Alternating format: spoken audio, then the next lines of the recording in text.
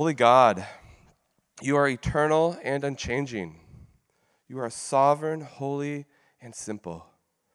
You are a steady rock on which our entire universe finds itself held together. The world spins on its axis. The galaxy is beyond our reach, and the universe is infinite. And all of these things pale in comparison to you. All of these are held together by you.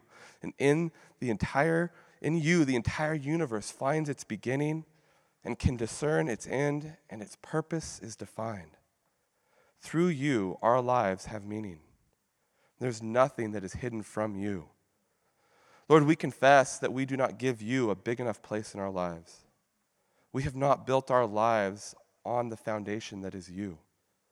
We believe that we are far too strong without you to even realize that we desperately need you. Lord, we pray that we would recognize our frailty. Give us humility to see just how much we ought to desire and call upon you.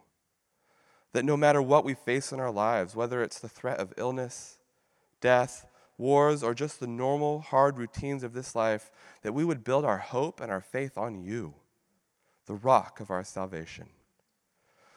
We thank you, Lord, for not leaving us alone. Even when our faith is small, we thank you for hearing our prayers and the cry of our heart. And this morning, we thank you for other like-minded, gospel-preaching churches here in the Pacific Northwest. We thank you, Lord, for Trevor Binkley and for Bethany Baptist Church in Beaverton. Lord, we thank you that you have placed them in a unique place. They're on the west side of Portland. We pray that they are able to faithfully preach the gospel and proclaim your word. Lord, give the elders wisdom as they lead their church in growing discipleship and care for the members of that body. Lord, this morning we also pray for ourselves. We pray for those in this church who continue to struggle with illness. Lord, may you give them a faith in yourself and in you, a trust, and even in their sickness, Lord, may they be reminded of the foundation that you have in their life. Lord, we also pray for the word. As Hans brings the word to us this morning, we pray that it would plant seeds of faith in our lives that would bear fruit in the years to come. Amen. Amen. Thank you, Nick. You can have a seat and open your Bibles to Colossians chapter 2. Colossians chapter 2.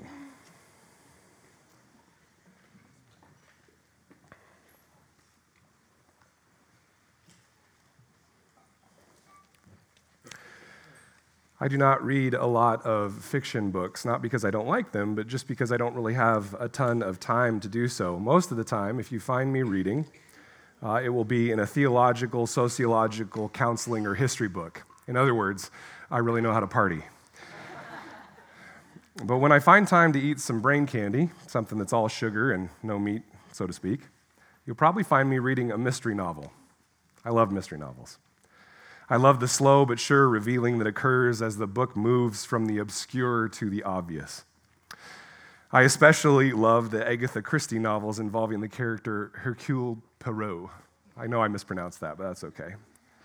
He seems for most of the novel to be bumbling around, but then at the final scene, he gathers together all the people involved and he spiritedly walks them through his logic so that the killer emerges in dramatic fashion. What was hidden has now been made plain for the reader to see. And there's something very satisfying about that.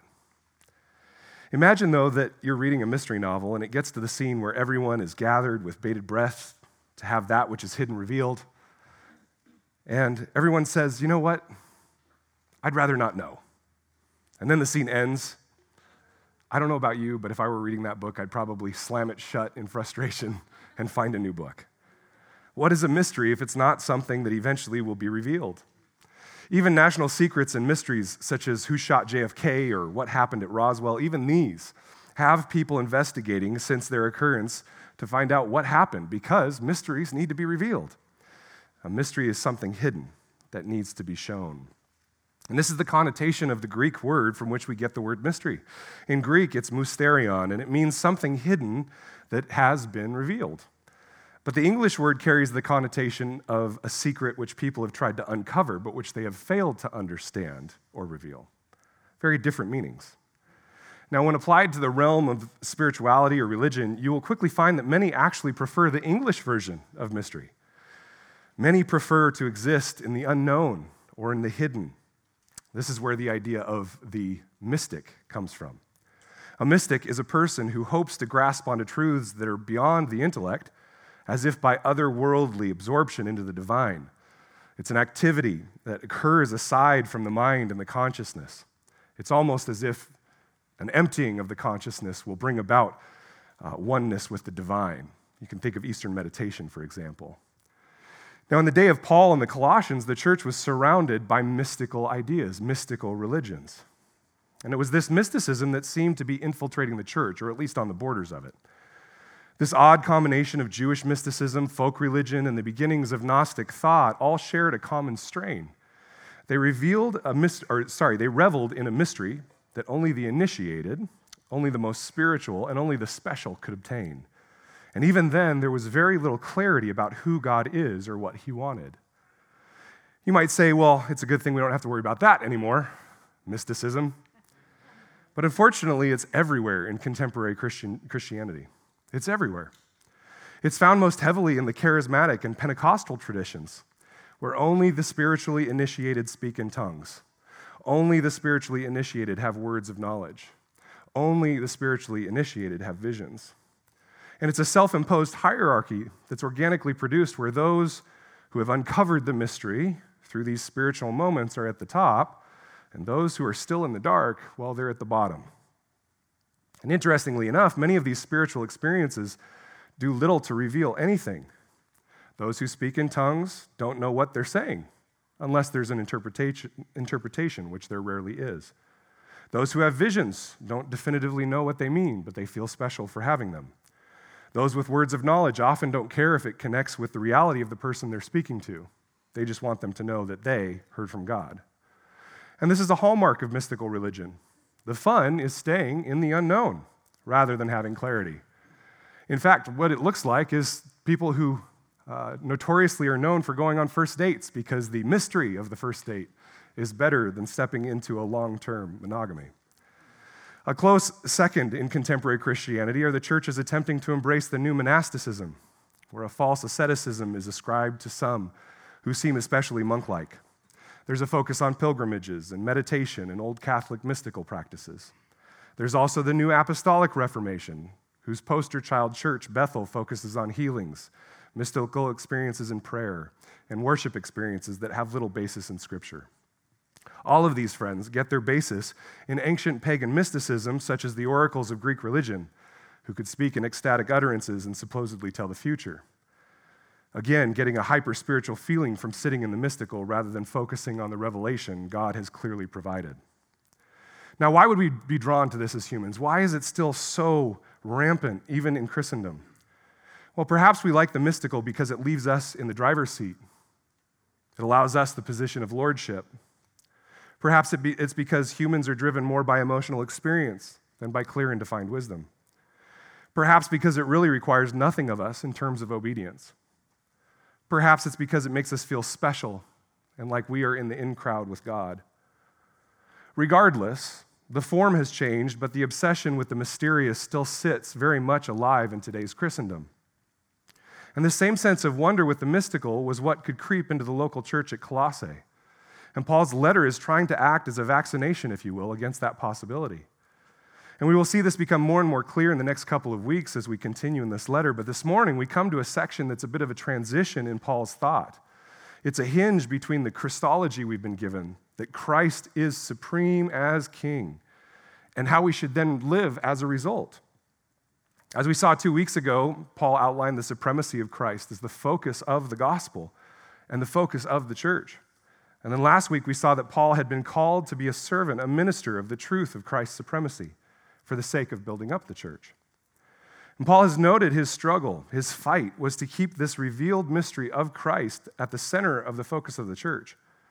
And that's our fight today as well, in the midst of a world that wants to allow us to exist in the unclear rather than the clear, in the mysterious rather than the revealed.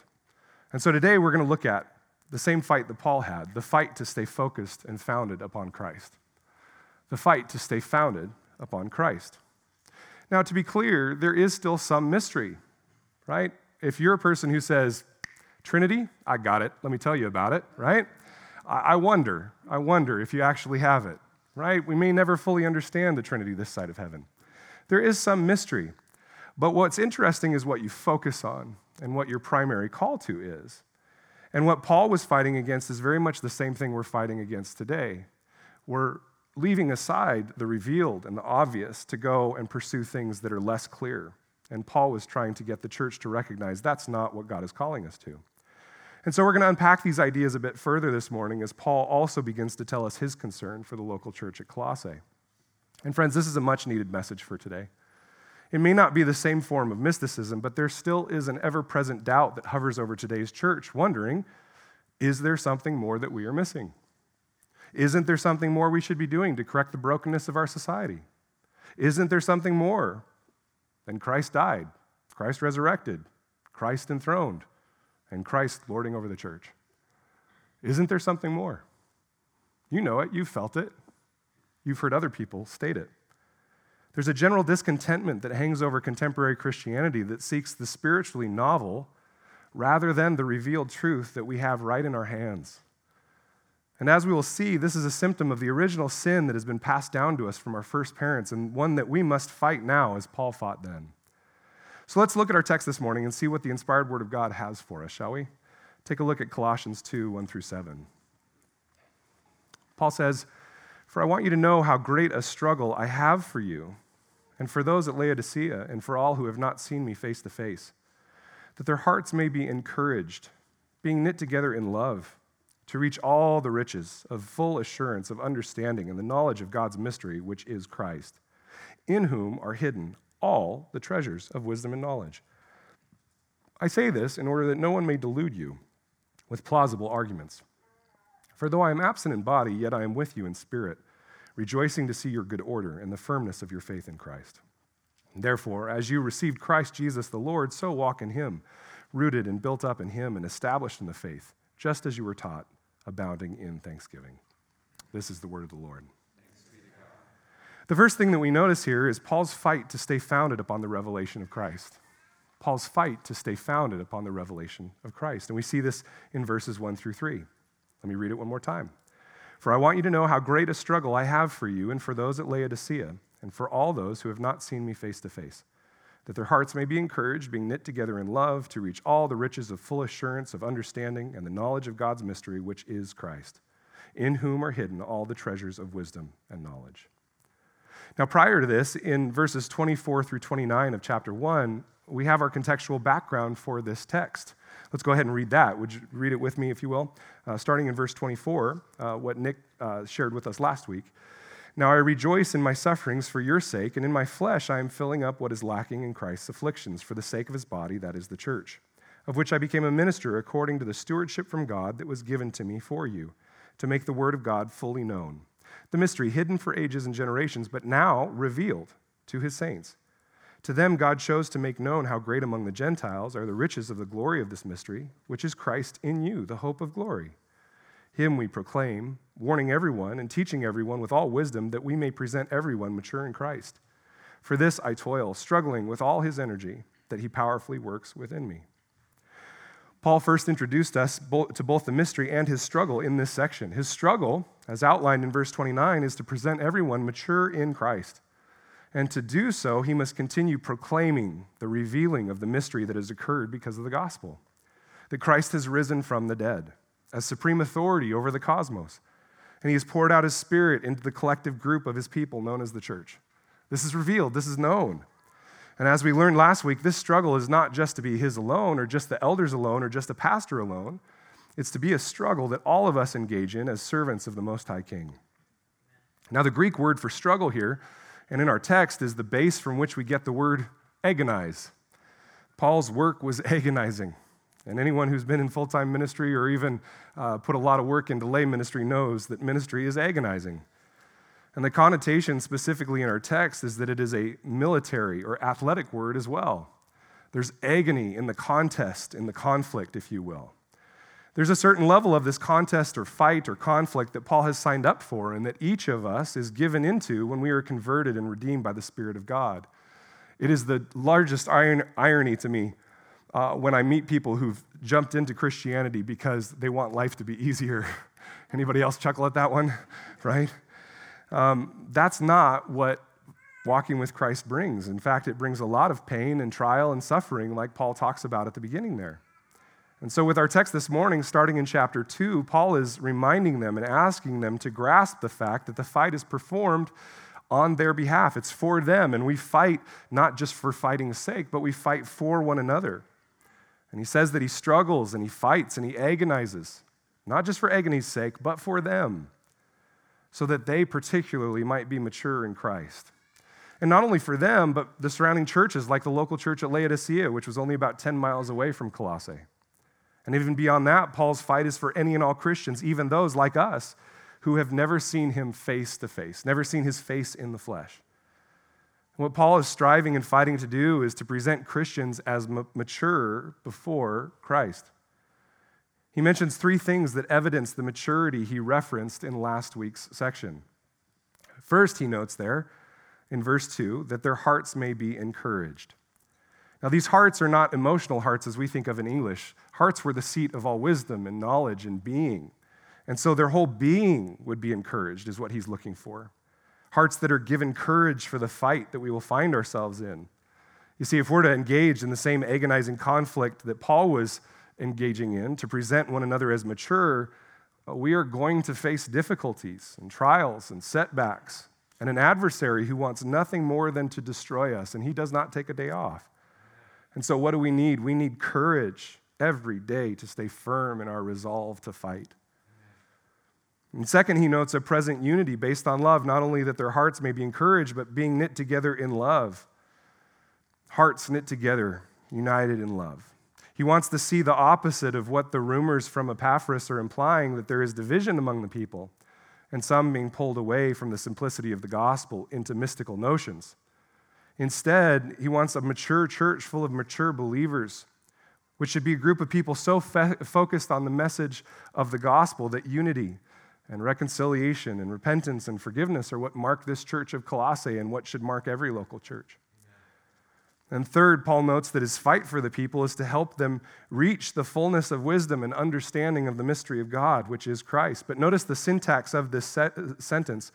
It's as though Paul is saying that the understanding of the mystery of God is what will lead to this encouragement and unity of hearts in love, as well as overall wisdom.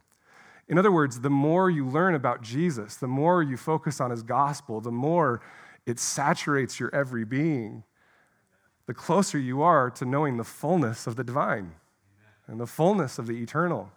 You need nothing else. And that alone will drive us to unity. That alone will encourage us. What more encouragement is there to know that our Savior has died for our sins? He's forgiven us of our sins. He's resurrected in victory over sin, death, and hell, and he sits enthroned, waiting to come back to establish his kingdom. What more courage could we need? And what more unity is there in that fact that one day we will all stand at his throne together? So let's pause for a moment and think about this idea of this mystery that he's talking about, this mystery that's been revealed. Let's go into some more depth on what is meant by this and why its revelation is Christ and why this even matters. Because he says, if we focus on this, if we know this, if we look to this mystery that's been revealed, these things will naturally come. Amen? Well, when you look up the word mystery in the Bible, you'll see that it's used 24 times in the New Testament. 20 of those are by Paul. The other 4 are in Revelation. And he loved this idea of a mystery having been revealed in Christ. He uses it in most of his letters. But if you look the same word up in the Old Testament, interestingly, especially in the Greek translation of the Hebrew Old Testament, the Septuagint, you find that mystery is found only in one book. One book. And that's Daniel. And specifically, 8 of the 9 times in Daniel that it's used are in Daniel chapter 2. Would you go there with me to Daniel chapter 2?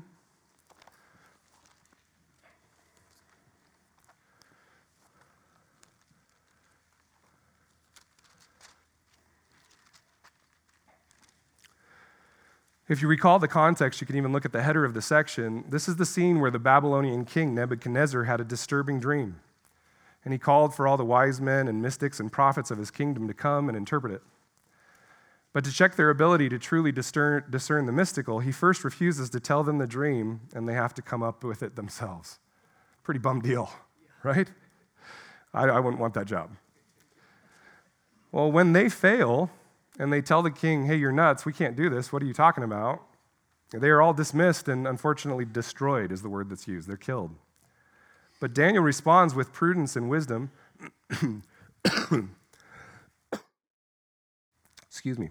Daniel responds with prudence and wisdom and asks to see the king. And he and his companions then pray. They pray to God for mercy. And as a result, Daniel is given the revelation of the dream and its interpretation in a vision from God. And Daniel responds with this prayer of praise that we heard earlier. Look at Daniel 2, 20 through 23, that was read earlier. Daniel answered and said, "Blessed be the name of God forever and ever, to whom belong wisdom and might. He changes times and seasons. He removes kings and sets up kings. He gives wisdom to the wise and knowledge to those who have understanding." And notice this character trait here. Look at this, verse 22. He reveals. It doesn't say hides. He reveals deep and hidden things. He knows what is in the darkness, and the light dwells with him. To you, O God of my fathers, I give thanks and praise, for you have given me wisdom and might, and have now made known to me what we asked of you, for you have made known to us the king's matter. You see, friends, the God of the Bible, Yahweh, the God of Abraham, Isaac, and Jacob, the God who came incarnate as Jesus Christ, is a God of light, not a God of darkness. He's a God of revelation, not a God of mystery. He's a God of clarity, not of concealment. He's a God of order, not chaos. He's a God of truth, not deception. And he's a God of certainty, not confusion. Let that sink in for a minute. Everything in his plan of salvation is to reveal, to bring forth, to let truth reign. And you see Paul pointing this out to the church that easily gets pulled back into the opposite over and over again. You see this with Colossians, but you also see it in Corinthians. 1 Corinthians 14:33, he reminds them in the midst of the section that's often used to back chaos in the church, he's actually telling them the opposite. He says, for God is not a God of confusion, but of peace, as in all the churches of the saints. I remember one of the first churches that Kelly and I visited when we were new in the faith. She's not in here right now, but we walked in and sat down and they started worship music, and all of a sudden the worship pastor gets up and he says, we're going to worship the Lord now. We thought, oh, great, this is going to be good. And he says, everybody sing to God a song in your own words. So we had people over here singing in tongues, no interpretation. We had people over here singing This Little Light of Mine. Literally every person on the stage was playing an instrument, different keys, some of them purposefully off key. It was complete and utter chaos and confusion, not to mention it sounded horrible, right? And there are people swaying and being so excited and all this stuff. And the whole time, right, I had just started a little bit of Bible study, and I was actually in 1 Corinthians. The whole time I was thinking of this verse going, I thought God was a God of confusion. Not confusion, but of peace. But he's a God of confusion here. And it dawned on me, they're worshiping a different God. They're worshiping a different God. They're worshiping a God of confusion.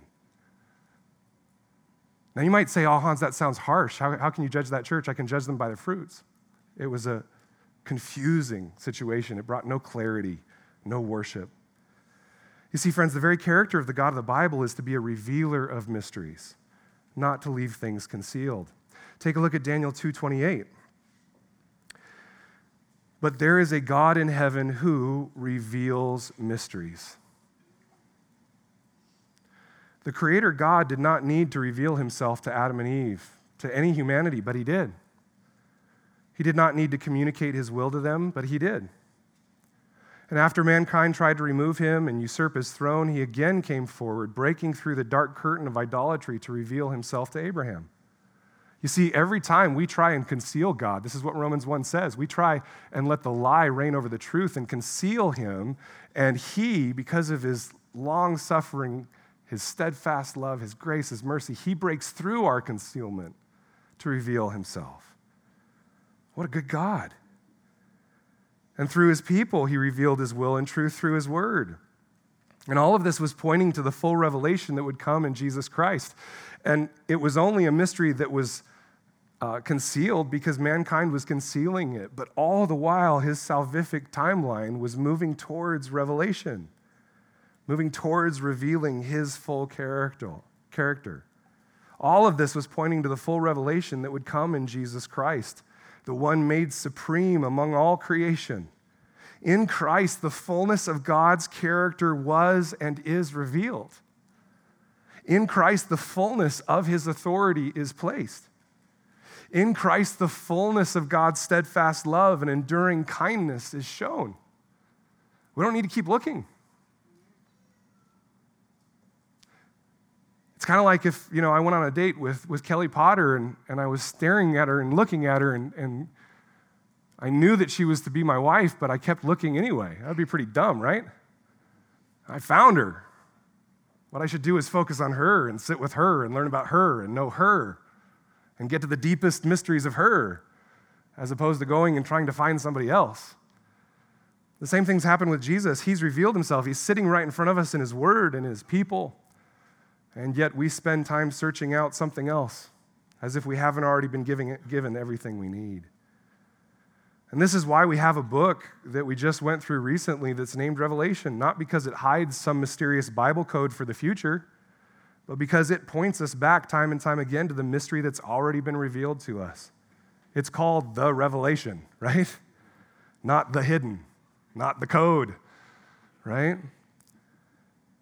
What's been revealed to us time and time again in this book that we hold in our hands? Christ has died. Christ is risen. Christ reigns over his church, and Christ will come again. And notice that this was even the very mystery that was being uncovered in Daniel 2. The dream itself was of a statue that signified the strong worldly kingdoms of the ancient world.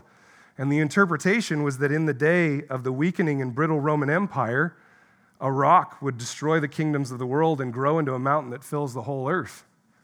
Daniel 2, 44 through 45, take a look at that.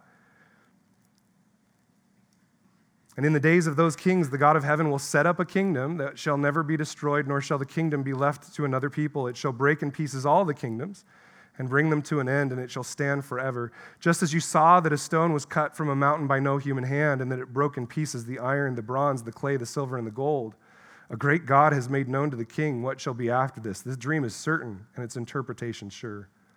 The kingdom symbolized by the mountain is the kingdom that began with the enthronement of Christ as the Lord of the cosmos. And interestingly enough, when was that kingdom established? When did he die? When did he resurrect? When was he enthroned? During the brittle Roman Empire. It was falling apart.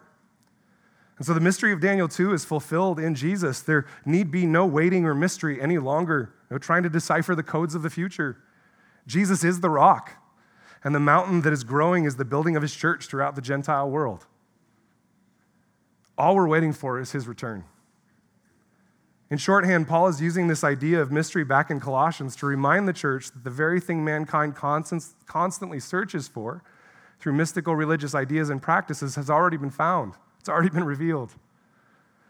And there's nothing more that needs to be revealed. Christ has come. Christ has been revealed. His Spirit has been poured into the church. And now it is plainly obvious what he requires. Like Paul, we all need to declare with our obedience to his reign within the people of God that he is Savior and King. And we need to call all mankind to submit to this revealed mystery.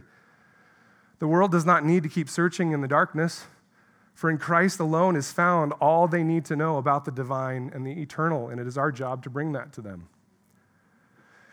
Rather than get sucked into the Jewish folk or Gnostic mysticism that was creeping into the church at Colossae, Paul was calling them to stay firmly planted on what they knew to be true, that Christ reigns, that his Spirit has empowered them, and they were now called, just as we are, to evidence the kingdom in our love for God and our love for one another.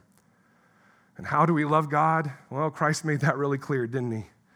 John 14:15. If you love me, what does it say? You will keep my commandments. I love years ago, I think it was Francis Chan who was at a conference, and This wasn't his exact topic, but he gave this image. He said, it's kind of like I go to my daughter, I say to my daughter, I love you, I'm here, I want to give you my word, and my word is this: go clean your room. And she says, okay, great. And she comes back a couple hours later, and Frances does a much better job than I'm going to do, but she comes back a couple hours later and she says, Dad, I prayed about what you said. I really contemplated it, meditated over it. I invited a ton of people over and we meditated together, sought your will. And it was just wonderful. I hope you feel loved by that. And he looks at her and says, did you clean your room? And she says, no, why would I do that? Right? That's like what the church does, right? We've been given the revealed will of God, love one another, know that Christ is King. And we spend all this time doing other things rather than simply praying that God would engage us in that, would give us empowerment to obey, looking to his word, knowing his word, following his word. Folks, do you ever find yourself wondering what God wants from you, what his purpose is for your life, what he desires for you to do in a given situation? Do you find yourself being pulled off into spiritual conspiracy theories or novel theological ideas? Do you find yourself staring at the newspaper trying to decode when the secret rapture will happen? Do you find yourself confused about what the Holy Spirit is for and what he accomplishes in the church? Well, friends, the answer to all of this confusion and much more is clear in the gospel and in Christ. Christ died for our sins, you've been forgiven. Christ rose, conquering the kingdom of which we were once a part. And Christ reigns now over his church. It's that simple. You and I have been drawn into that church by his sovereign grace. And we can now spend our days learning his rule and commands and living them out in the love of God and the love of one another. It's not complicated. We make it complicated, but it's simple. But like Paul, it's something that we will be struggling to carry out because our own sinful hearts and the adversary we fight constantly wants us to be drawn away from the light and back into the dark. Rather than trying to figure out that which seems mysterious to us, Paul is calling the church to focus on what we know to be true. The simplicity of the gospel found in Christ. And this is what Paul next encourages and exhorts them in. Next, we see Paul's warning to and encouragement in the local church, verses 4 and 5 back in Colossians 2.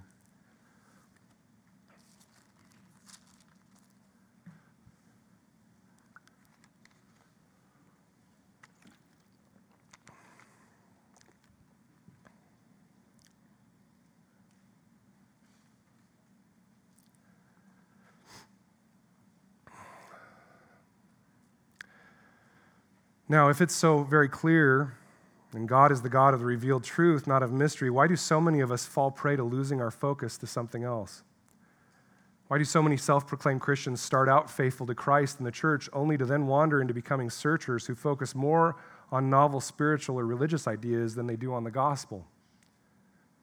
Well, friends, this is not new to mankind, and I just want to talk about the elephant in the room. I know, because I know many of your stories, that many of you first engaged Christ in a almost mysterious or an emotional or a spiritual moment. And what you might be hearing from me right now is you need to deny that. You need to remove that. That doesn't count. That's not good, right? That's not at all what I'm saying. The Lord may have visited you in that moment, absolutely. But here's the deal. You've now been given the revealed truth. Why do you keep wanting to go back to that feeling, that emotion? And that's where we get stuck, is what I find with Christians is that if we're based upon emotion to begin, then the ending will be our emotion as well. If the feeling we had when we started Christianity is what we need in order to endure, then none of us will endure because that feeling will go away. And so the basis and foundation of our Christianity needs to be Christ, who never changes, and the fact that he's revealed his will to us, which never changes. And in that way, the ebbs and flows of our emotions, they won't twist and turn us like they so often do. Because this is what mankind does. We've been doing it since the beginning. It has been a tendency from the very beginning to not stand firmly founded upon God, but to let ourselves reign. And so let's refresh what we know from the very beginning of the Bible. God is light and clarity and order and revelation and truth. We know that from Genesis 1. But let me ask you, and get ready to respond here. Who is darkness and confusion, chaos and deception? The adversary of God, Hasatan. The one who Christ called the father of all lies. He was a liar from the beginning, and it's core to his character. And what was it that he did all the way back in Genesis 3 that he repeats each and every day of our lives as the accuser of God, the accuser of man, the accuser of the church, and the deceiver? Well, he takes the very clear truth of God and twists it through deceptive argumentation and gets us all turned around thinking that our emotions or opinions are truth. And he sows deception that causes us to dismiss or second-guess God's truth. And this is what Paul was trying to get them to stay away from back in Colossians 2. If you haven't turned back there with me, go ahead and turn there now. He says in verse 4, he focuses upon Christ. He tells them about the struggle. He tells them that in Christ is found all the treasures of wisdom and knowledge. And he says, verse 4, I say this in order that no one may delude, or your translation may also have deceive. Delude you with plausible arguments. For though I'm absent in body, yet I am with you in spirit, rejoicing to see your good order and the firmness of your faith in Christ. He says, I don't want you to be deceived. Now think about Genesis 3. It's funny, isn't it? God couldn't have been any more clear. Adam, Eve, you have thousands of trees to eat from. In fact, you have all of them, but one. And to make really clear what will happen if you eat that one, you're going to die. So don't do that one thing. Adam and Eve, you have one job, right? Now, along comes the serpent, the accuser, the deceiver. Did God actually mean what he said? Oh man, that one is still out there, isn't it? Well, I know that God said that marriage is between one man and one woman, but did God really mean what he said? I know that God said that you should only have sex in marriage, but did God really mean what he said? I know that you should love your wife, husbands, but did God really mean that, especially when she's being mean to you? Wives, I know you're supposed to respect your husbands, but did God really mean that? I mean, if your husband's not the greatest guy, what should you do, right? It's still out there. He's still deceiving with that. He couldn't have meant what he said, right? Well, then we see Genesis 3:5. He says, you won't surely die. And then he says, for God knows that when you eat of it, your eyes will be opened and you will be like God, knowing good and evil. And the subtext there is God doesn't want you to do that. He's in competition with you. He's unfair. He's not good. He doesn't want the best for you. It's a plausible argument, don't you think? One sentence. It seems reasonable. But what is this incite? What is this adversary and his lie incite? Genesis 3:6. So when the woman saw that the tree was good for food, and that it was a delight to the eyes, and that the tree was to be desired to make one wise, she took of its fruit and ate, and she also gave some to her husband who was with her, and he ate. Guys, what just happened there? That plausible argument from the deceiver incited Eve to trust in her own opinions, her own feelings, her own knowledge more than God. To trust her gut feelings more than the clear, revealed word of God. And this is what Satan is doing all the time within our lives and within the church. We find ourselves confused and in chaos rather than resolved and in order because we trust ourselves more than we trust the Word of God. And so back in our text this morning in Colossians, Paul is saying, pay attention to what has been made clear and what has been revealed. All wisdom is found in Christ and His Word. Stop falling prey to anything outside of that which convinces you that something is missing. Something else must be truth. Friends, the deceiver works through any means possible where he can distract us from the gospel and its application in our lives. Friends, I don't know one person who self-identifies as a Christian that doesn't want to know the truth of God. Amen? Every single one of you in here, you're here on a Sunday when you could be out doing something else because you want what? You want to know the truth of God. Well, what if I told you that you have literally been given the truth of God, and as much as you take from it is what you're going to get? We've been given it. We don't need anything else. And so our lives should be devoted to understanding and applying this. Amen? We don't need anything else. We don't need any other religious tools. We have what we need. And so within the church, it couldn't be made more clear. We need to focus and major on what has been made clear. In our behavior, the Word of God is clear. What does Christ require of you? Often we get lost in religious pursuits when God is simply asking us to obey, and to obey, we need to read God's Word and follow it. In our relationships, the Word of God is clear. What is Christ requiring of you there? Are you refusing to repent when the gospel demands otherwise? Are you withholding forgiveness when the gospel demands otherwise? Are you refusing reconciliation and instead withdrawing when the gospel demands otherwise? Are you justifying yourself when the Word of God is clear that only the blood of Christ justifies us? If we waited for our feelings to match the commands of Christ, none of us would ever follow His Lordship. Let me say that again. If we waited for our feelings to match the commands of Christ, none of us would ever follow His Lordship. But what is the church if it is not those who have been called to be a gathering of citizens submitted to the Lordship of Christ in their behavior, their words, their actions, and their relationships? Friends, what would happen to the spiritual growth and sanctification and joy of this church if we all just agreed that we will not move on to anything else until we all become veterans at knowing, understanding, and employing the gospel in every aspect of our lives? Until then, we should all be looking to the salvation and lordship of Christ as that which deserves our utmost attention. Don't be deceived by plausible arguments that have their root in the deceiver. Stay firmly founded on Christ and His revealed truth. Now, as any good leader, coach, parent, or pastor does, Paul cautions them, but then gives them encouragement in the direction he wants them to go. He doesn't leave it at just the warning, but he says, guys, this is my warning, but I'm also encouraged in the trend I see. Even though there is this mysticism about to creep into Colossae, as he noted at the beginning of the letter, he also has heard great things about this church. And so Paul commends them for their good order and firmness in the faith. Notice it again in verse 5.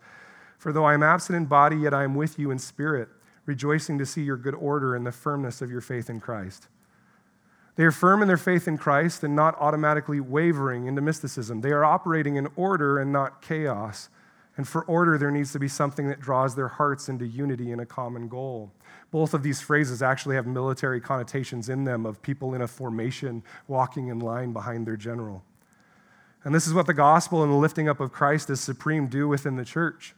When we all have a focus upon Christ as supreme and the gospel, we all get drawn together towards Him and we find ourselves unified and we find ourselves encouraged and we find ourselves seeing all of the wisdom of Christ. Again, imagine what this would do to the sanctification of this local church if we all focused on living in a way where our actions and how we operated in relationships were defined by Christ as King. And we lived in a way that illustrated that repentance and forgiveness and reconciliation, as defined by the gospel, is what flows out of us. Imagine how it would change our interactions, our marriages, our friendships, and our parenting. So often in counseling, I'll be sitting there with whoever I'm counseling, whether it's marriage counseling or an individual, and we'll be going round and round and around talking about feelings, and then it's amazing how the clouds part and the seas part when I simply get back to the core and I say, what is Jesus requiring of you in this moment? It's amazing how much conflict in marriage goes away. It's amazing how much it becomes obvious what you're supposed to do if you're seeking counsel. What does Jesus require of you in this moment? I think the Spirit of God is telling you. People know. The gospel and the lordship of Christ becomes our measuring rod in these situations, our measuring rod for success and fruitfulness, and nothing else does. Not our feelings, not our emotions, not our worldviews. Friends, where might you be letting something else other than Christ and His commands define wisdom and knowledge and truth for you? There's a great Gospel Coalition article this week about the new stoicism that's sweeping through our culture right now and how it's found especially in men looking for truth about what it is to be a man, because our society has so disregarded this idea, and I agree with that. And so voices like Joe Rogan and Jordan Peterson and others have become sources for truth. Now, hear me, please. We can find wisdom in many places, and so if you listen to those men, I'm not saying stop listening to them, right? Even in some of these people. But I wonder how many of us, myself included, are reflections primarily of these sources of truth rather than primarily of God's word and the gospel. And you can fill in the blank with whatever podcast or articles you listen to or read. What does it look like to reflect the gospel? What does it look like for this to be the core of our wisdom? It means that when we're about to take an action, we are doing so based on the fact that Christ is king, that he's given us principal commands that affect all of life, and he's empowered us to obey them through the Holy Spirit based on the word and in the midst of the help of the church. And it means that we're doing so based on the fact that he will come to judge us based on our obedience to those commands. It means that when we're about to speak, we remember that Christ has commanded that our words be truthful and edifying and used for building up rather than tearing down. It means that in our relationships, we enter into them with a heart to serve the other rather than ourselves. And it means that when we have conflict, which will always arise in any close relationship, we are quick to hear, quick to repent, quick to forgive, and quick to reconcile. Friends, these are things I need to be reminded of. Do you? And these things are all based not on our feelings or opinions or debates we have within ourselves or with our confidants, but they're based on the fact that Christ is king, and he has modeled for us what he expects of us through the cross. Amen. Friends, let's become proficient in asking 2 questions that help us stay fixed on the gospel anytime we are counseling one another in this church. 2 questions. That's all I want you to memorize. Can you do that? Yeah. When we're giving counsel to one another in this church, I want us to memorize 2 questions. What does your king require of you? And what would reflect the gospel in this situation?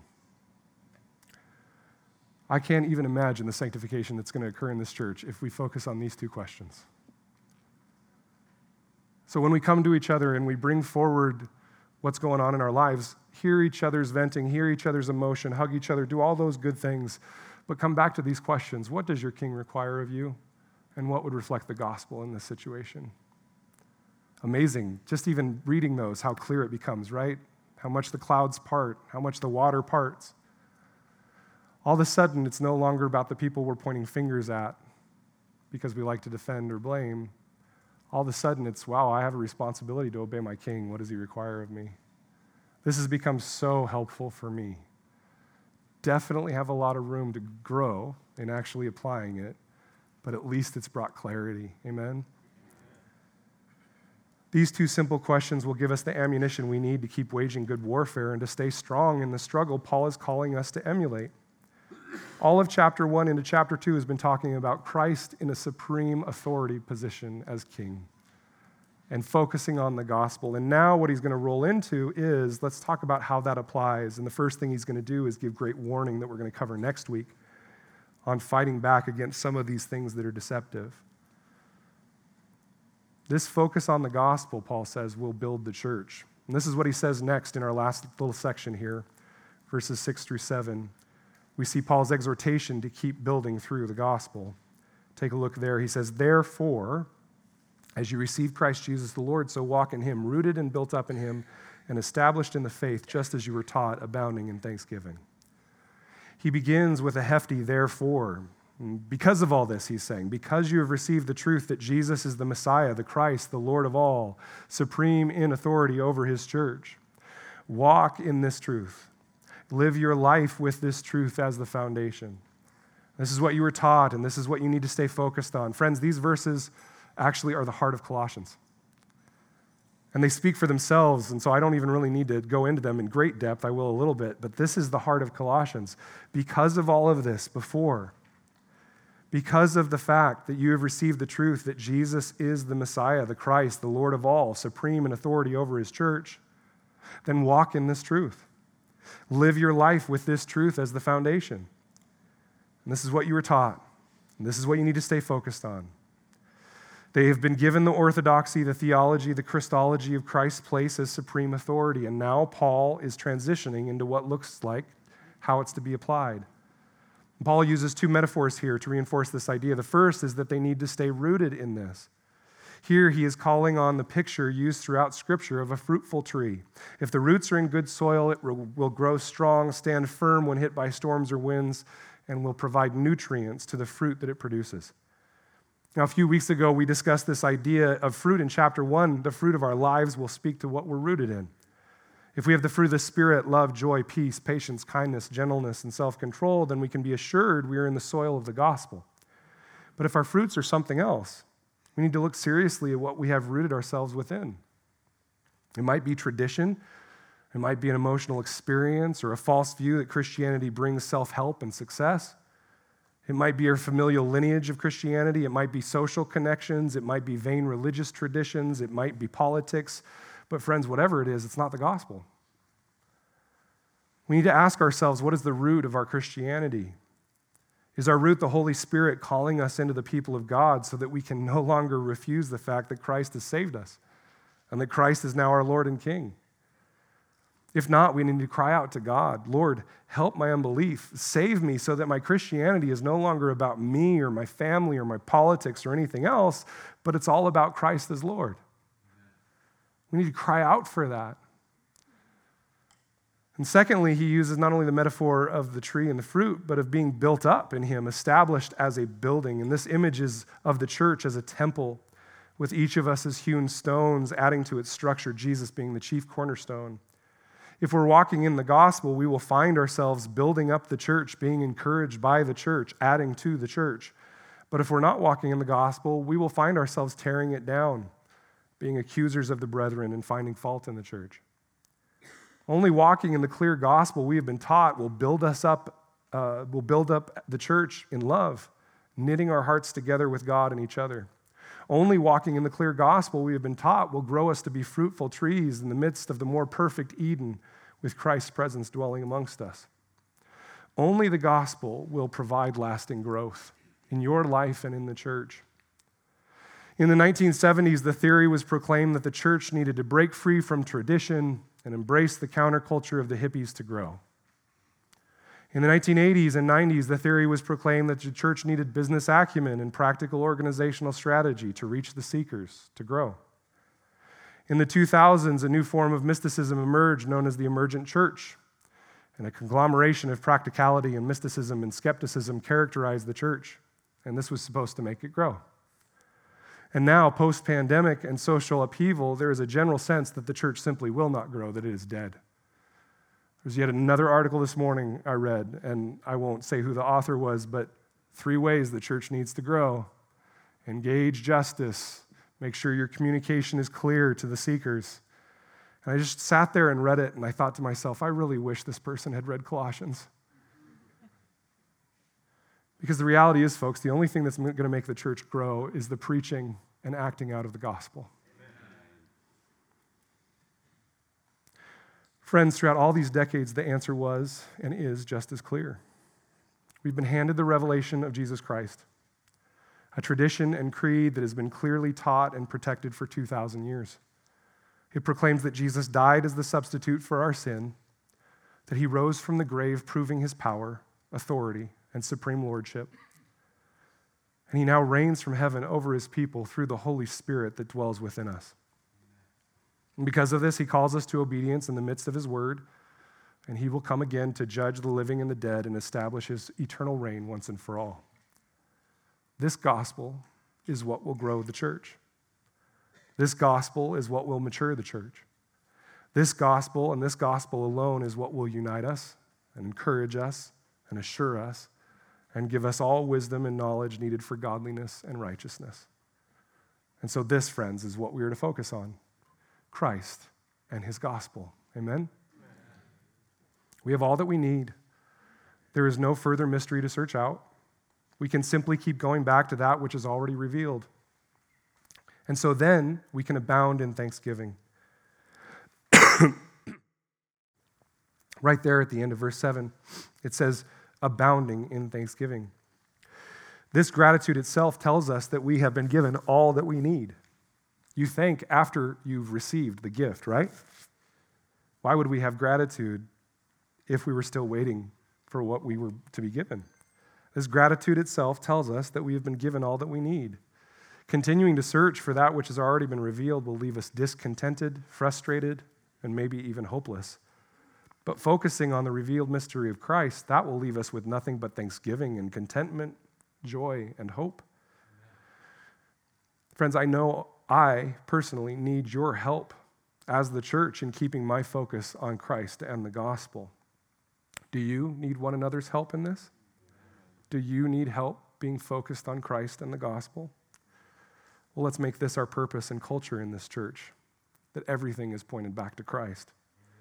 So let's commit to being a church that stands firmly in and on the gospel of Jesus as Lord and nothing else. And let's give thanks to God for revealing this mystery with such clarity and such power, for it is all we need. And we will do so now through song and by going to the Lord's table. But let's first declare the truth of the gospel that's been so clearly revealed to us. Let's speak together the creed that has defined the church since the beginning, the Apostles' Creed. Would you stand with me? And let's do that now, and then we'll pray. Go ahead and say it with me. I believe in God, the Father Almighty, creator of heaven and earth. I believe in Jesus Christ, his only Son, our Lord, who was conceived by the Holy Spirit, born of the Virgin Mary. He suffered under Pontius Pilate, was crucified, died, and was buried. He descended to hell. The third day he rose again from the dead. He ascended to heaven and is seated at the right hand of God, the Father Almighty. From there he will come to judge the living and the dead. I believe in the Holy Spirit, the Holy Catholic Church, the communion of saints, the forgiveness of sins, the resurrection of the body, and the life everlasting. Amen. Let's pray. Father God, we are so thankful for your word. We are very often like puppies who follow the first squirrel that pops into view, easily being focused on something other than what you have given us and revealed to us so clearly. Forgive us, Lord, when we become so entranced by the novel and by the new, as opposed to looking at the eternal, the one who has always existed and will always exist, in whom there is no shadow of turning, no change. Lord, help us to be content in you. Help our fleshly hearts that yearn for the novel to be done away with so that we can stand firmly founded in you and in your revealed truth. Thank you for Paul's words to Colossae. We need to hear them just as much today. Help us to not be deluded or deceived by plausible arguments that surround us and whirl around us more so than in any previous generation. But help us to look to your word as the source of all truth and all wisdom. Thank you for this reminder today, Lord. I pray that it would affect our church, the heart and culture of our church, and the heart and culture of every home in this church. Let us be a people that look to you and focus upon you alone, Jesus. In your name we pray. Amen.